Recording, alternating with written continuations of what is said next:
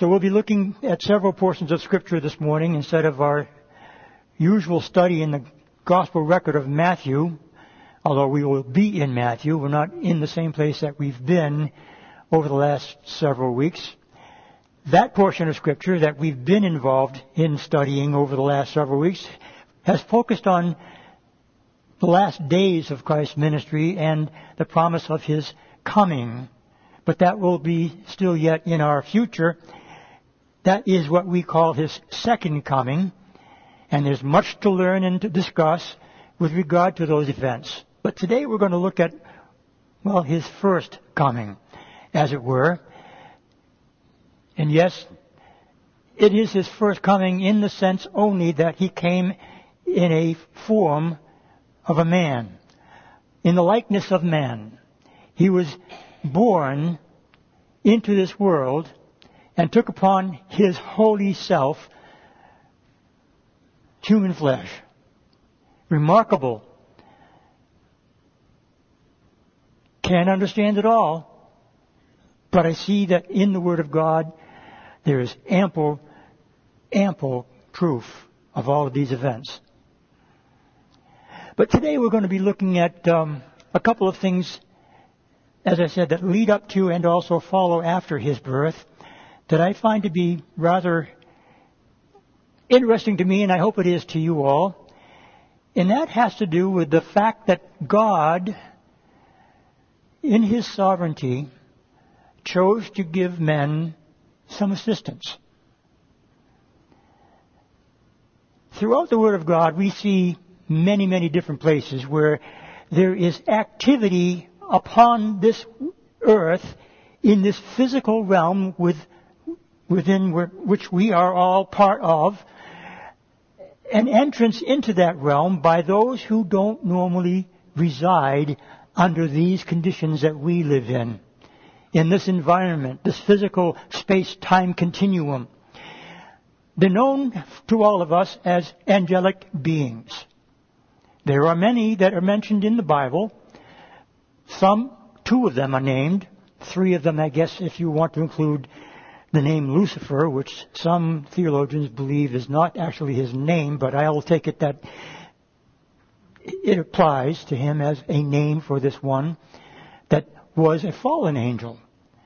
But all the other angels that followed him also were at one time together in the heavenlies, and all of them had seen God create the heavens and the earth.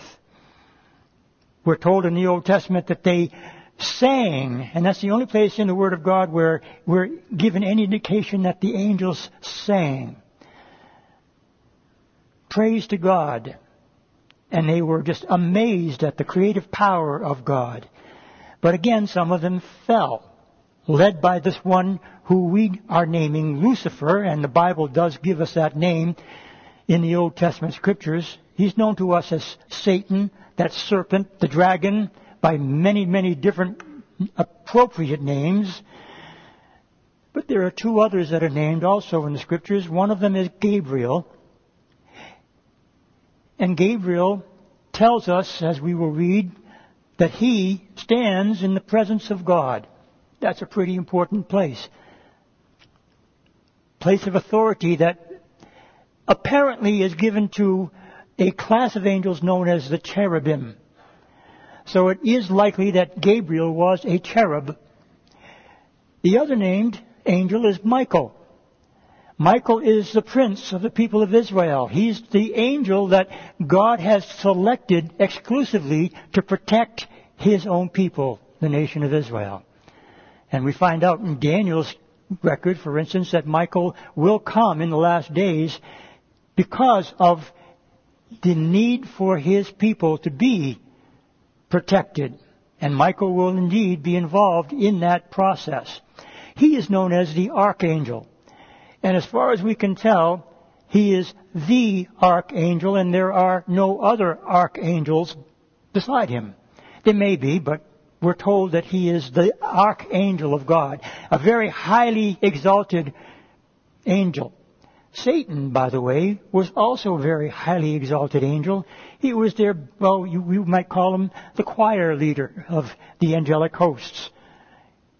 We're told that he was well adorned and sang before the Lord until he fell. In the Old Testament and the New Testament, there are many occasions where angelic beings come at the bequest of God to assist, to instruct, to warn mankind of certain things.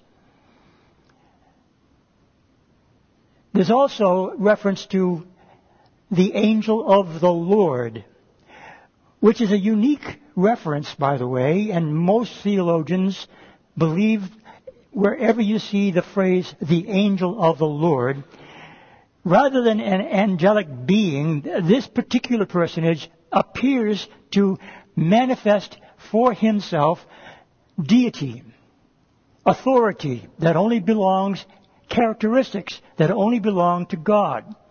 And so, most conservative theologians and pastors and teachers who share the same understanding as I do believe this to be the pre-incarnate Christ.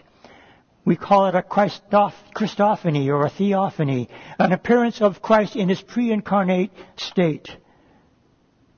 Those appearances happened fairly frequently in the Old Testament of both the Lord the angel of the Lord and also other angelic beings coming in the presence of mankind.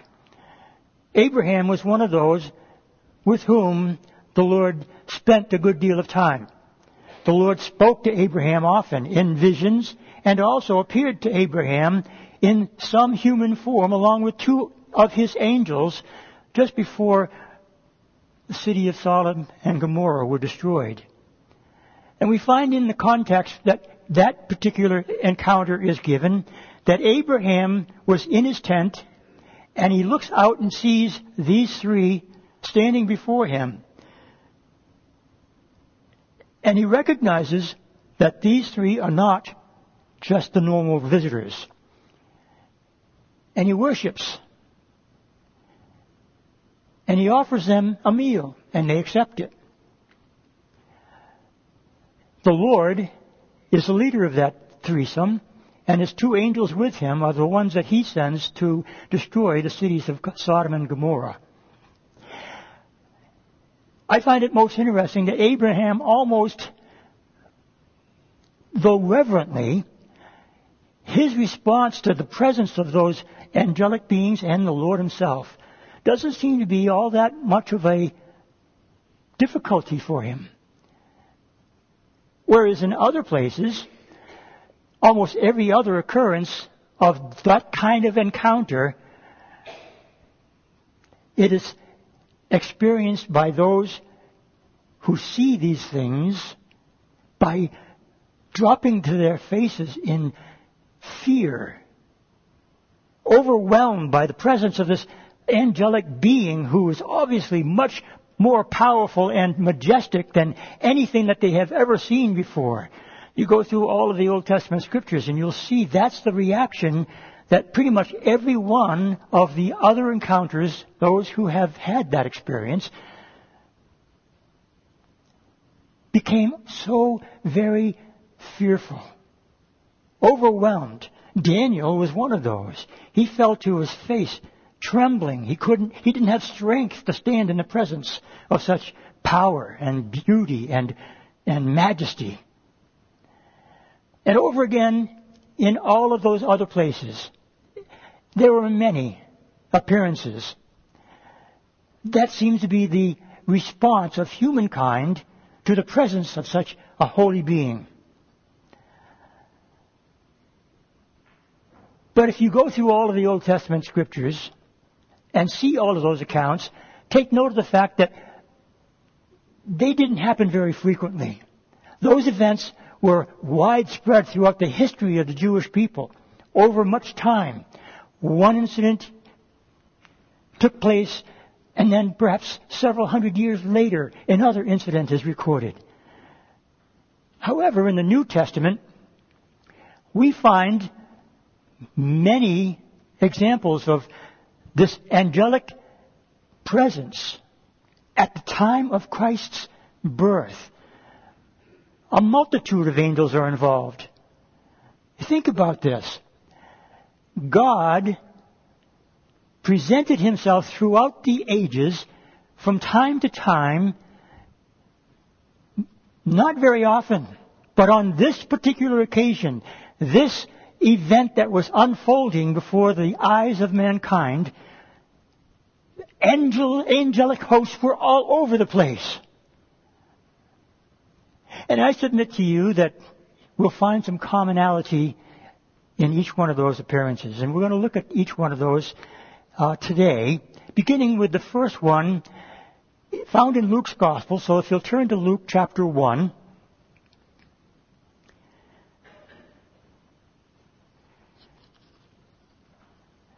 The first angelic account in the New Testament Scripture is found here in Luke chapter 1, and it's actually a precursor to the birth of Christ. But it's a very important encounter. It's setting the stage for something of great importance that will take place much later in the lives of those here involved. The setting of this encounter is in Jerusalem, at the temple. The Levitical priests had responsibilities to set up things in the temple on a regular basis, a daily basis. They had to do certain responsibilities that they shared among the Levitical tribe. The tribe of Levi was one of 12 tribes of Israel, and they were the ones that were given the responsibility of maintaining the temple and doing all of the various temple services. By the time of Jesus' birth, there were some 20,000 Levites in Israel that were available to serve in the temple. But they all couldn't serve at the same time, obviously. And even in David's time, several hundred years prior to this, David realized that the numbers of Levites were so great that he designed a means by which they could share the responsibilities by rotating through what were called courses of Levitical priests. So they divided the numbers of Levites into 12 courses. Or 20 courses, I think it is, perhaps. But in any case, this particular account that is given in Luke is an account given with regard to one individual who was a Levite, who was part of the course of Abijah, the 8th out of the number of courses that were available. And in that one group of Abijah's course, however many Levites might have been involved, they each were given responsibilities by casting lots for the various difficult tasks or not so difficult tasks. As the lot was given to each one, that was the task that they would perform. This story in Luke's Gospel tells us that there is one individual whose name was Zacharias. And he was a righteous man, and his wife Elizabeth was also righteous before the Lord. And it was given to Zacharias, by casting of lots, the responsibility of lighting the incense on the altar of incense in the holy place. What a great privilege this is for any one of the Levites. And although some might call this coincidence, there is no such thing in God's economy. As a matter of fact, in the Hebrew language, there's no word for coincidence. God chose it. God directed the choosing of Zacharias by lot to be the one, and this could possibly have been the only time ever that he had been chosen. He's stricken in age, it tells us. So he's been in service to the king over all these years, and it appears to be this must be perhaps the first time that he was selected.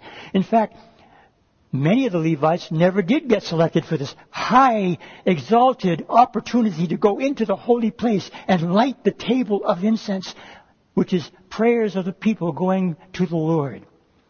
If you're familiar with the setup within the temple, you walk into the temple grounds and it's an outer court. and then you go into the inner court where the altar is, where they sacrifice the animals, and then you go into the actual temple itself, and that is what is known as the holy place. And in the holy place, on one side is the table of showbread. On the other side is a candelabra that is lit by the priests. And just before the opening of the most holy of holies, where the Ark of the Covenant is, and in that room only the high priest can go, but in front of that stood this table of incense. So this is as close as any Levite could ever get to the presence of God in that holy place. Only the high priest could go beyond that curtain into the Holy of Holies, and only once a year. So this was a very, very high honor for this man, or any Levite, to have that privilege of lighting the table of incense on this special time of prayer. So Zacharias was chosen. And again, it's important for us to understand the significance of this man and his wife. The word Zacharias in the Hebrew has a meaning. It means God remembers. The word Elizabeth also has meaning in the Hebrew language. And that word Elizabeth is a reference to the oath of God. So you put the two names together and it implies a message. Subliminal, yes. But it's there in the Word of God. God remembers His oath or His covenant. Well, what's that all about? Well, I'd like you to first, before we actually read anything from that passage in Luke's Gospel account of this, turn with me to Psalm 89.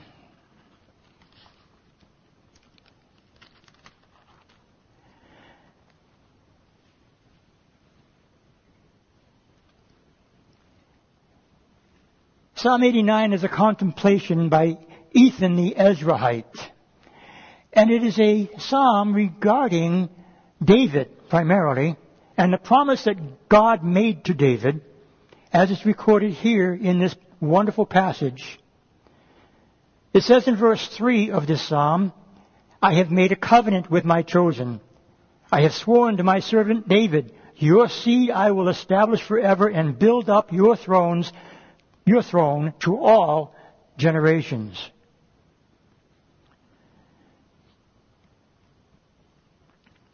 In verse 19 it says, Then you spoke in a vision to your Holy One and said, I have given help to one who was mighty. I have exalted one chosen from the people. I have found my servant David. With my holy oil I have anointed him. So God has a special purpose in raising up this young lad from Bethlehem, a sheep herder, the youngest of his brothers, anointed by Samuel the prophet, and promised a very, very significant covenantal promise by God to him. He says in verse 34 of the same Psalm 89, repeating again the word covenant, he says, My covenant I will not break, nor alter the word that has gone out of my lips. Once I have sworn by my holiness, I will not lie to David. His seed shall endure forever, and his throne as the sun before me. It shall be established forever, like the moon, even like the faithful witness in the sky. A covenant made by God, and it is one of those covenants that doesn't require anything on the part of the man with whom the covenant is made. It's known then as an unconditional covenant. And the covenant, again, that God made with David is that one of David's descendants would sit on David's throne forever. Now, many of you who have read through the Old Testament scriptures are well aware of the fact that in 1st and 2nd Kings, we have the record of all of the men who reigned in Jerusalem as descendants of David, direct descendants of David. Some were good kings, but most were not. Psalm 89 addressed that also. If they sin, he says that they would be punished. But there's coming one who will fulfill that promise, that covenant. It will not be broken. Well, if you look through the Old Testament scriptures, you find that during the Babylonian captivity, Jehoiachin was the last of the kings of the Davidic line, and he was cut off from being able to pass on his kingship to the next generation because he was taken into captivity. Jeremiah tells us that that's the end of that particular line of kings. And it looked like that's the end of the covenant promise that God had made to David. If the line of kings has ended and Jeremiah says that God has cut them off, then what are they going to do? How is that fulfilled? And it was a mystery. And that mystery was revealed in the New Testament. You look through the New Testament records, Luke and Matthew, both of them give an account. Luke and Matthew give the genealogies, two different genealogies. One gives you a genealogy through Solomon, the kingly line. That came to an end. That's in Matthew's Gospel. But Luke tells us of another genealogy. Now, Matthew's genealogy is a genealogy of Joseph.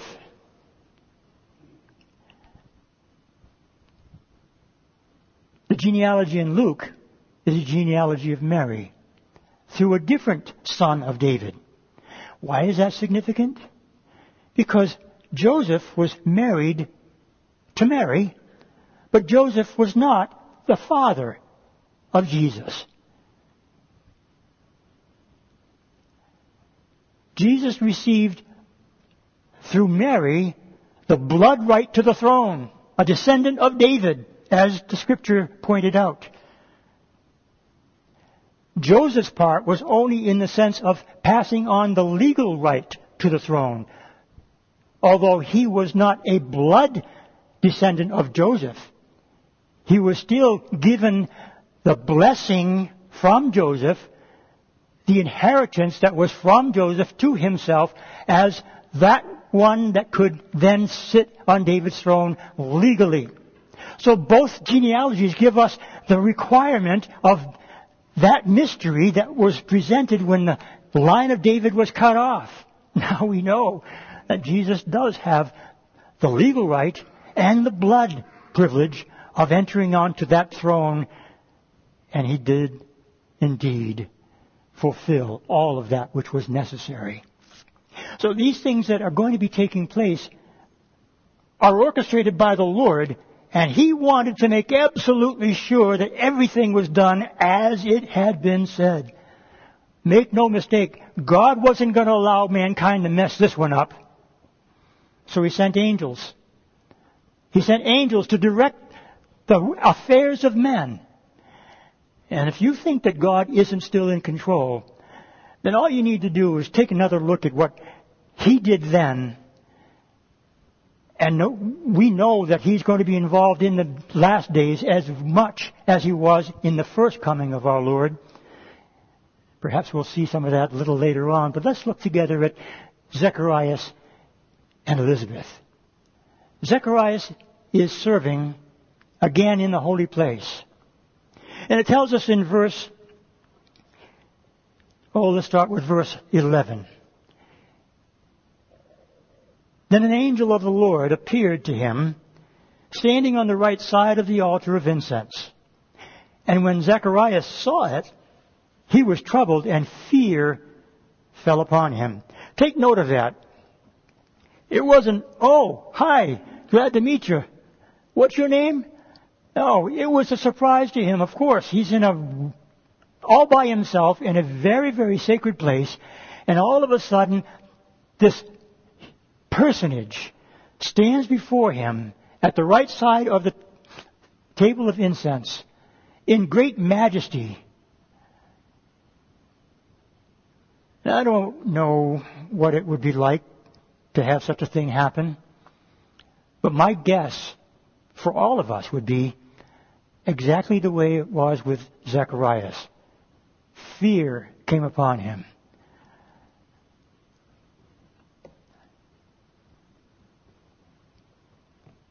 But that's also something of great significance, I think, as well. Because the angel, who identifies himself here, says something at the very beginning of this encounter. When Zechariah saw him, he was troubled and fear fell upon him. And then verse 13 says, but the angel said to him, do not be afraid, Zacharias. Underline that. Do not be afraid. Whew. Boy, that's a relief. I'm not really sure if that helped him. I don't know if it would have helped me. I still probably would have been shaking in my boots. I'm not sure about you, but I'm not really likely to be able to stand, I don't believe, in the presence of a holy angel and say, oh, boy, I'm glad you said that. Now I feel better.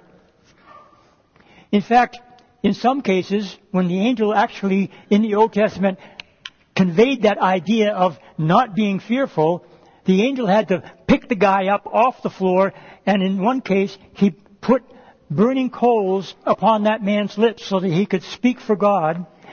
It appears that most appearances, encounters of angelic peoples, angels, cherubims, seraphims, whatever, most encounters cause the individual to be changed forever.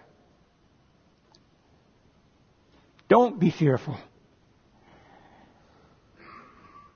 Your prayer is heard, the angel continues to say. What prayer? Well, nobody's sure. We're not told what he was praying then or had been praying for so many years. The implication, in the way that the original language is written, seems to be that the prayers that he had been praying for many, many years. He's an older man. His wife is also an older woman. Together they have been without child. All of these years, for a Hebrew woman married and without children, it was a disgrace. She was humiliated by those who knew her. Ridiculed, perhaps. Life was hard for her and for Zacharias. But the angel said, your prayer is heard. And your wife Elizabeth will bear you a son. Oh, now wait a minute. That's impossible. It is impossible. Listen. You shall call his name John. You know what John's name means? Gift of God. God's answering your prayer, Zacharias. He's giving you a gift. You are to name him John. And then he goes on to say, and you will have joy and gladness, and many will rejoice at his birth. For he will be great in the sight of the Lord, and shall drink neither wine nor strong drink. He will also be filled with the Holy Spirit, even from his mother's womb. That's significant. We'll see that in a moment. But the angel goes on to talk about this one whose name will be John. And if you are familiar with the Word of God, then you know that this is John the Baptist. It's a pronouncement of John the Baptist's birth. And why is that important for us in this Advent season to look at this particular event? Because it's a prelude to that which is to follow with much greater importance. But don't lessen the importance of this event. We're seeing a miracle being manifest in the lives of two faithful people of God. A man and a woman who have been wanting a child.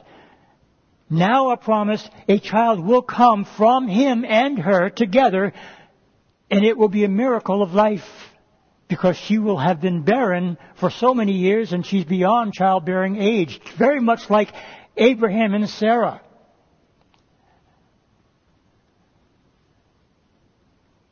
But with God all things are possible. And the angel has given this promise to this man. And it's interesting, though, that Zacharias, because of his age, didn't believe it. That's impossible. How can this be? And his question was obviously a question of doubt. Because the angel's response is, listen, bud, I'm Gabriel. I stand before the holy God. Don't you think that I would tell you something like this and it would have to be so? Well, he didn't quite say it that way, but he did say, I am Gabriel. I am Gabriel. And this is the truth. You will do and experience all that you have been hearing me speak of. And because you doubted, he tells Zacharias, you're not going to be able to speak until these events are completely unfolded. And so he became speechless. Literally, he couldn't speak. All the time during her pregnancy. From that point on until she conceived and bore the son that was promised. When he was born, at the time of John's circumcision, then his mouth was opened, in fulfillment of all that the angel had told him. It's a remarkable story. John the Baptist needed to be born, and he needed to be born to Elizabeth and Zacharias.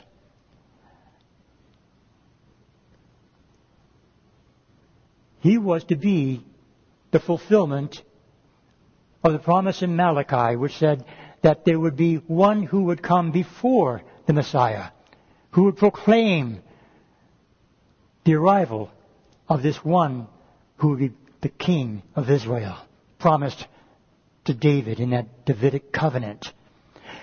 John is the fulfillment of several Old Testament prophecies regarding the advent of our Lord and Savior, Jesus Christ. This record is the only record found in the New Testament where we see the significance and the importance of this birth is so great that God made sure that it would come to pass exactly as He intended for this thing to take place. Again, if left up to us, we'd probably mess it up. We need help. I believe, by the way, that we all of us have some kind of help from time to time by spiritual forces we cannot see. Do you know the Bible tells us that there are opportunities that we may have been given throughout our Christian lives where we have perhaps entertained angels unaware? If that's the case, then sometimes, if you think about it, you might be able to look back and say, oh, you know what? Maybe that was an angel after all. I had no other explanation for it, but it happened in a way that completely overwhelmed me. If that's ever happened to you, then perhaps it was. I know in my own life, I've never actually seen an angelic being. I don't know if anybody here? No? I didn't think so. Does that discount the presence of angels in our lives? No. Jesus talked about the fact that little ones, children, they have their angels watching over them. And so it's given that many people believe, and I think that's not a bad way of looking at things, from a perspective of you and I, as followers of Jesus Christ, protected by the Lord, perhaps do still have somebody watching over us. Well, what's his name? I don't think it was Gabriel. He's probably more likely going to be used by God for something major. But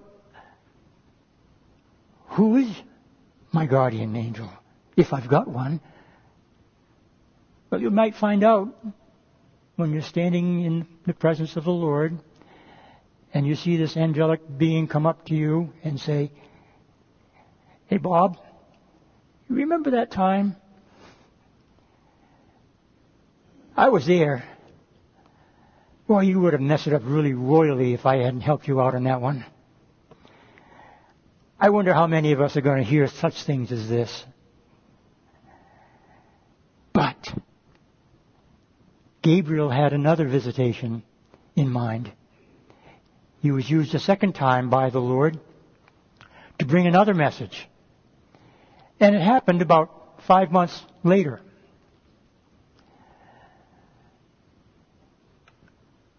Gabriel was sent instead of the city of Jerusalem to a small, insignificant little town known as Nazareth, in the foothills of the Sea of Galilee region.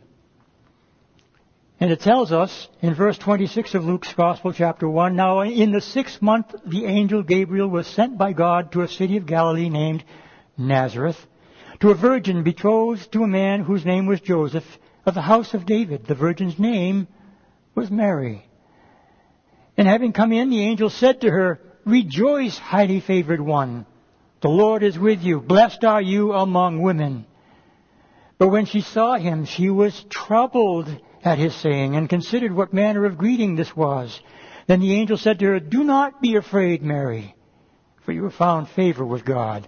Notice the angel is saying, Calm down, Mary. Don't be fearful. Just like he did with Zacharias, her reaction to the presence of this holy angel was exactly the same. She was troubled and with great fear in the presence of such a one as this.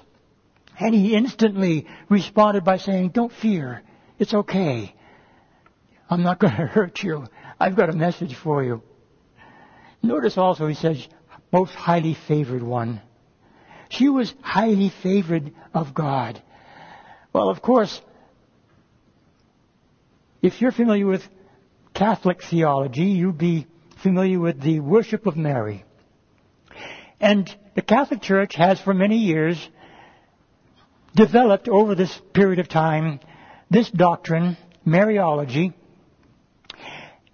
And I find it to be a most unfortunate doctrine because it is not biblical. It doesn't say that she is to be above other women, but she is favored among women, most blessed. And yes, it was. So the Protestant churches need to understand that Mary does have a place of great honor among all believers. But she was in need of a Savior, just like the rest of us are in need of a Savior. In fact, what we noted as Mary's beautiful response to the message that Gabriel has given her, the beautiful, eloquent praise to God, she refers to God as her Savior.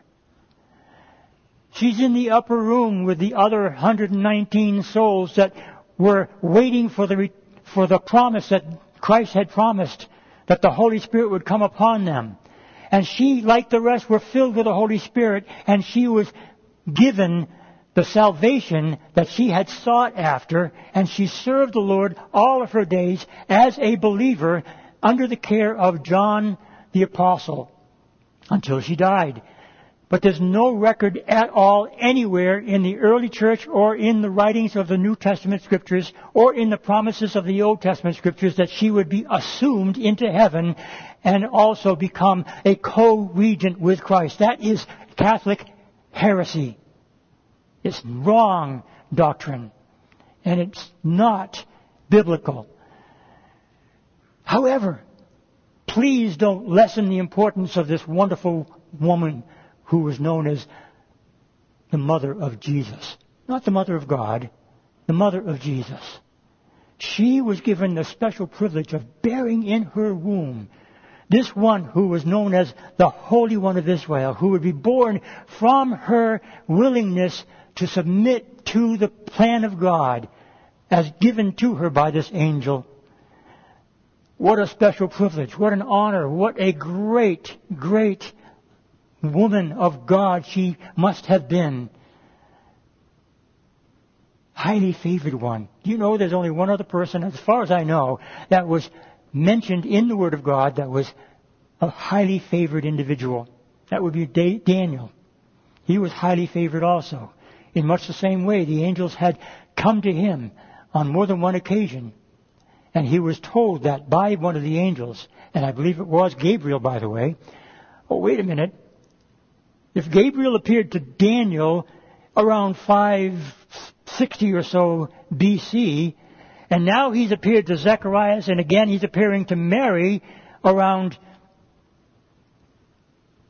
2 BC perhaps, that makes him over 550 years old. How can that be?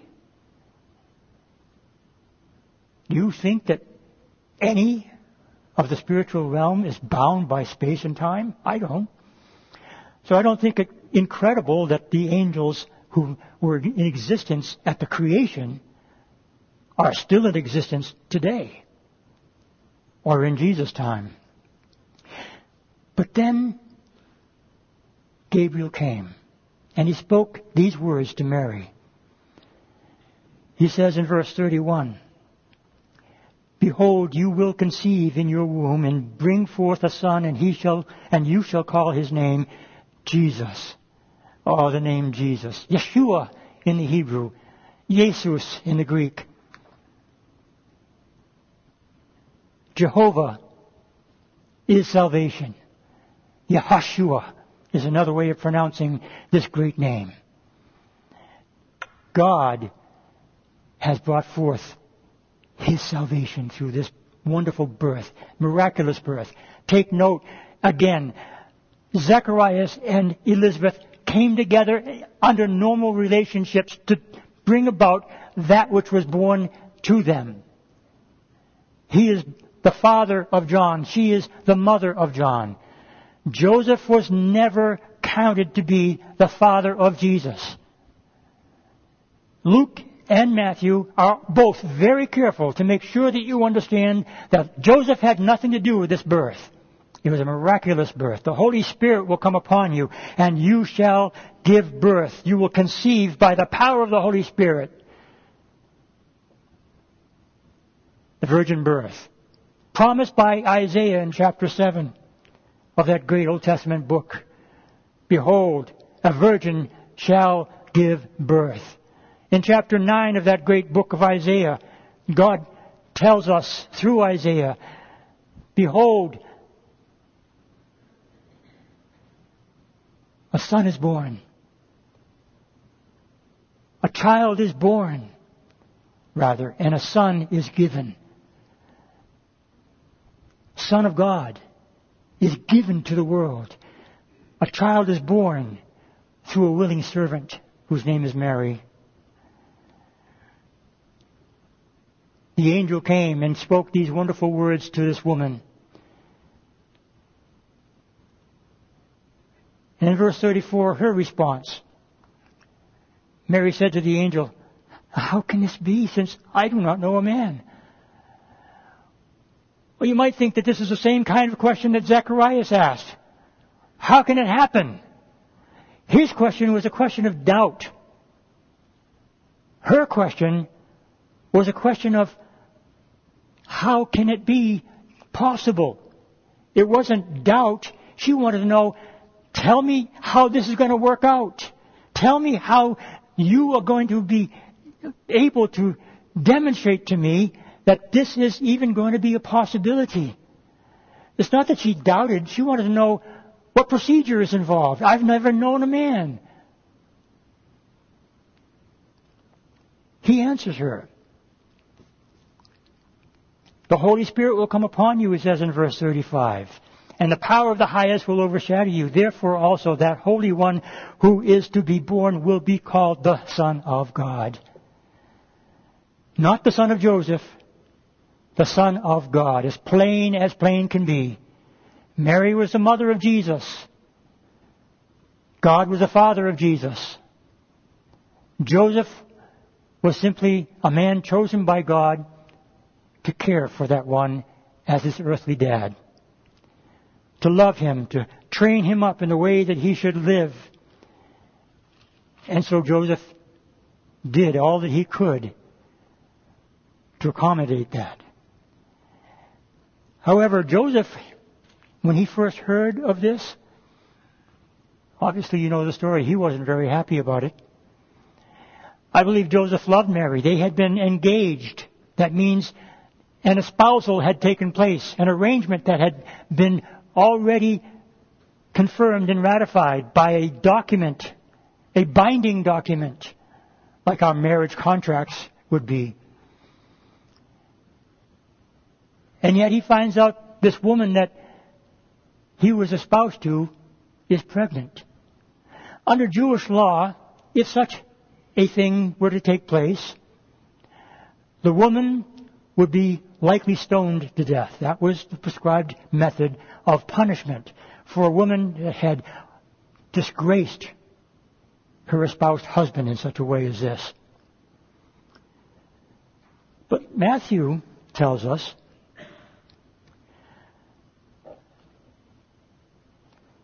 Joseph couldn't do that. But he was so very, very troubled. He didn't know what to do. Matthew records for us another angelic encounter. It was necessary, because without this, Joseph would have just not been able to put things together in a way that would bring about that which needed to pass. But with the angel's help, God fulfilled the promise that he had made to Mary, to let Joseph know also that with God all things are possible. Christ was born. But before he was born, this event had taken place, and Joseph was torn by all of these things. And it says in verse 18 in Matthew's Gospel, chapter 1, "Now the birth of Jesus Christ was as follows. After his mother Mary was betrothed to Joseph, before they came together, she was found with child of the Holy Spirit." Notice that Matthew does not say anything differently than what Luke has already said regarding this miraculous birth. "Then Joseph, her husband," verse 19 says, "being a just man, and not wanting to make her a public example, was minded to put her away secretly." He didn't want her to have to go through the terrible judgment that was to come upon an adulterous woman in such an occasion as this. So he wanted to find a way, perhaps, to just make sure that she's not made known among the neighbors. Perhaps send her far away. Perhaps this might be the reason why she went to visit Elizabeth. Oh, you remember her? Yeah, she's involved in this particular part of the story as well. Then Joseph, her husband, being a just man, decided, I've got to do something. I don't know what it is. But he couldn't figure out exactly how to handle it. He was so deeply troubled over this. And then in verse 20, we see the move of God in this man's wonderful experience that he has beholding an angel also. He says in verse 20, "But while he thought about these things, behold, an angel of the Lord appeared to him in a dream, saying, Joseph, son of David, do not be afraid to take to you Mary, your wife, for that which is conceived in her is of the Holy Spirit. And she will bring forth a son, and you shall call his name Jesus, for he will save his people from their sins." So Joseph now has been given by another angel. We're not told, by the way, if this was Gabriel or not. It may have been, but it's an angel that visited him in a dream. In the other two occasions, both of the recipients of these newsworthy stories that they had received were given this account by the angels, apparently while they were awake. But Joseph was asleep in a dream, and this dream came to him, and the angel spoke and gave him these precious words of promise. It's okay, Joseph, take her as your wife. You see, they were engaged, espoused, but they hadn't actually consummated that wedding by celebrating the marriage and then consummating the marriage by coming together as man and wife.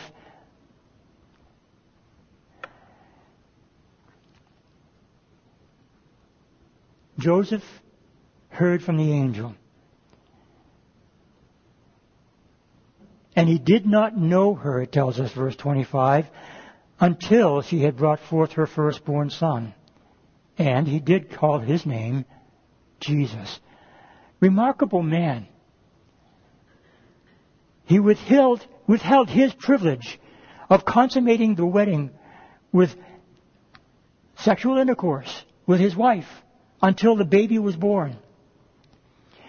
The implication, by the way, is that they did come together after Jesus was born, which again negates the idea that Mary had no other children, that there were no other offspring of Mary and Joseph. They were named in the Scriptures: Joseph, James, sisters, and Simon. Perhaps as many as 5 or more siblings. all of them half-siblings. They all were sons and daughters of Joseph as well as Mary, but not Jesus. Go back to Luke's Gospel, chapter 2.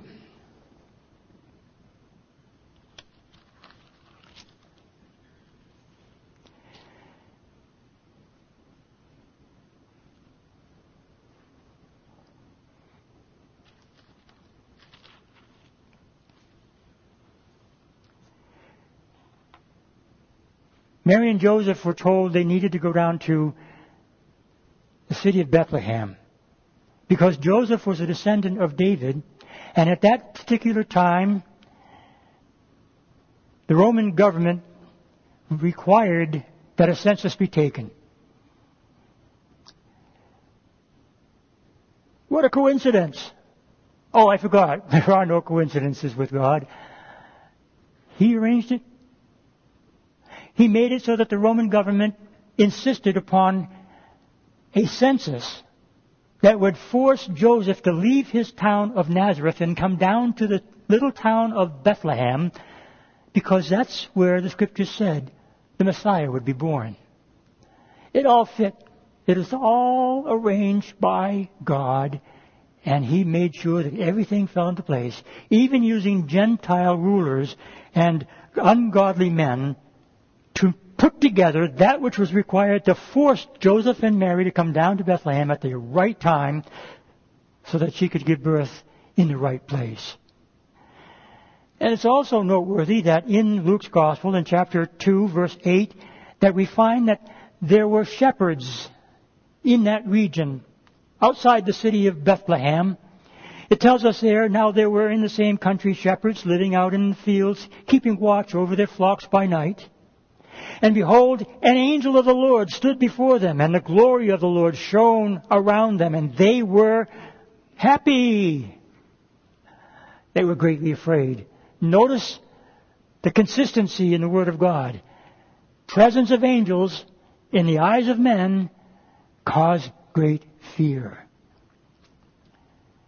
They were greatly afraid. Then the angel said to them, of course, don't be afraid. I love this because every single encounter, the angel has to start the message with, hey, it's okay.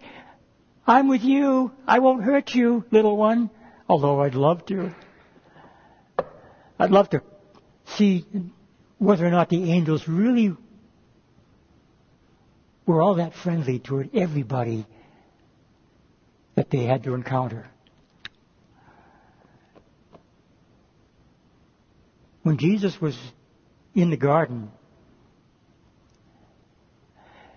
remember, they had come with swords and torches and they were going to take Jesus. And Peter drew out his sword and cut off the ear of one of the servants. And Jesus said, put that sword away, and healed that individual. And then Jesus went on to say, don't you know that I can call 12 legions of angels? That's 12,000 angels. And I'm sure that there were 12,000 angels ready to come at the first word. I'm kind of convinced that the God of heaven had to hold them back from coming out in that day.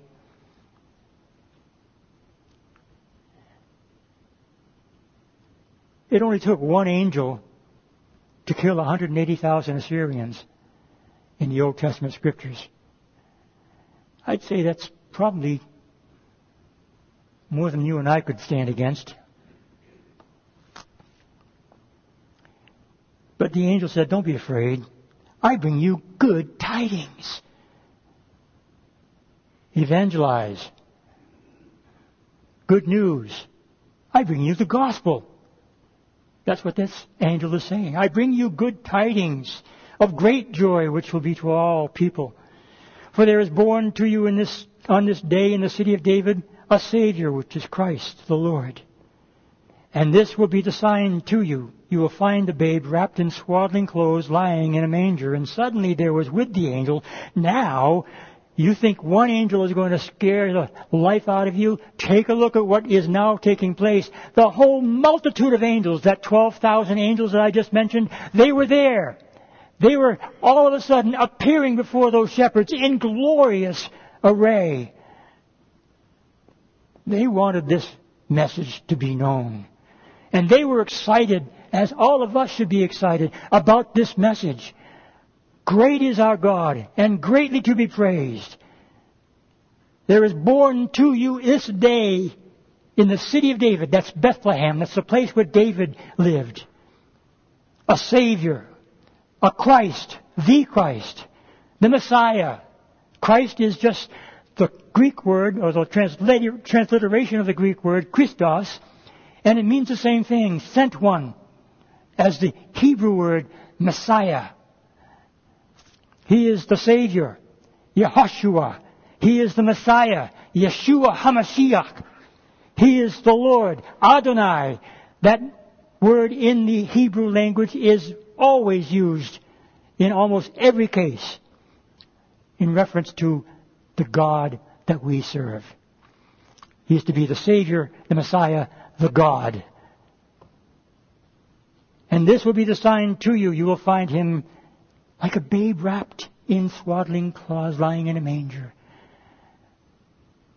Not in a king's palace, not in a place of luxury, but in a place of humility, as we sang today. Suddenly there was with the angel a multitude of the heavenly host praising God and saying, not singing, but saying, glory to God in the highest, and on earth peace, goodwill toward men. Which, by the way, probably should have been translated, peace to men of goodwill. Better translation. To those who receive it, peace. To those who do not, the wrath of God. The story doesn't end there. Yes, the birth of Christ is announced, and yes, that is the night of his birth. But there's another event that is recorded in the gospel records, again back in Matthew's gospel.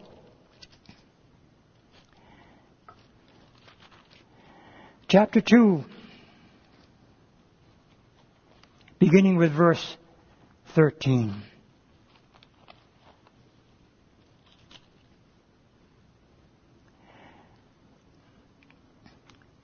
And to preface what is recorded there, this is a story of the wise men coming from the east. Matthew records for us in this earlier passage of this chapter that these magi, wise men, probably in somewhere near present-day Baghdad, they were stargazers. But they had a sense of something miraculous taking place. As they observed the formation of stars in the sky, they noticed a star that had not shone before up until this particular time. It was a great star. It tells us in Matthew, they saw a star in the east. And some have implied or thought that that meant that the star was to them eastward. But if you realize geographically that's not possible, because they were in the east and they were looking westward toward Jerusalem. So it's really a star in the west. They were in the east. So this Eastern Star organization that you may have heard of is based upon that particular passage, the star in the east, but they had it backwards. In any case, these magi saw this star, and they realized this is a sign. And it probably was from Daniel's writings that they believed that to be the case, that it stood over the territory which appeared to be the area where Jerusalem is, so they believed it to be a king has been born in Jerusalem. And they all were led, driven, if you will, by the Spirit of God to go and see this great thing. So they took off and took several days to cross the desert into that territory. They went to Jerusalem. They visited the palace of the king in Jerusalem, saying, "Where is this king that was born? We saw his sign in the east, and we're here to worship him." Herod said, "What king? I'm the king. What are you talking about?" And he turns to his religious leaders of the day. What do the scriptures say about a king being born? And they answered right away. "Oh, well, it says in Scripture that a king is to be born in Bethlehem." "Oh, well then, why don't you 3 guys or 4 guys or 10 guys or however many there were, or the Magi's were not really told. You know the song, We 3 Kings, but it doesn't really apply necessarily. There may have been a multitude of those who had followed with them. But in any case, Herod gave them permission to go to Bethlehem to see if they could find this king and bring back word to him about what they see. Deceptive man that he was, he wanted nothing to do with this supposed king of Israel. But they went, and as they went, it tells us that the star appeared to them as they left Jerusalem in that direction, which is southwestward from Jerusalem. So apparently that star that some believe was a convergence of planets was no longer in the western sky, it was in the southwestern sky, but it stood over the place where Jesus lay. It appeared. They were happy about the fact that it appeared, which means that it hadn't been visible for at least a while until then. But when it appeared, it showed its light down on the very place where Jesus was. And it wasn't the manger. It tells us it was a house. They went to a house where Mary was, and the babe, the young, not any longer baby, by the way, but toddler. He was perhaps about a year old, some believe, at this particular time. The Magi didn't come on the night of his birth, in other words. They came much later. But they did come, and they gave gifts, gold, frankincense, and myrrh. And when they departed from that scene, they were told in a dream to go a different way rather than going back to Jerusalem, because the dream that whichever one of them must have had, delivered by an angel perhaps, we're not told, was enough to give them the sense that they needed to stay away from Herod. It tells us in verse 12 of chapter 2 of Matthew's Gospel, then being divinely warned in a dream that they should not return to Herod, they departed for their own country another way. And now comes this part of the story that I wanted to relate to you all. It says in verse 13, now when they had departed, behold, an angel of the Lord appeared to Joseph in a dream, saying, arise, take the young child and his mother, flee to Egypt, and stay there until I bring you word, for Herod will seek the young child to destroy him. Take note again that the Lord is intervening in the lives of those that he was protecting for this particular reason, that everything that had been promised regarding the time of his arrival in this earth would be indeed fulfilled exactly as it was told in the Word of God. Because Matthew goes on to say, they went down to Egypt, and they stayed there until Herod's death. And then another time, Joseph was told by another dream, go now back to Jerusalem because Herod is dead. And then he says that's in fulfillment of Hosea's prophecy. I shall take my child back from Egypt. All of these things were fulfilled exactly as the Word of God declared that they must be fulfilled. And it required the help of angelic beings.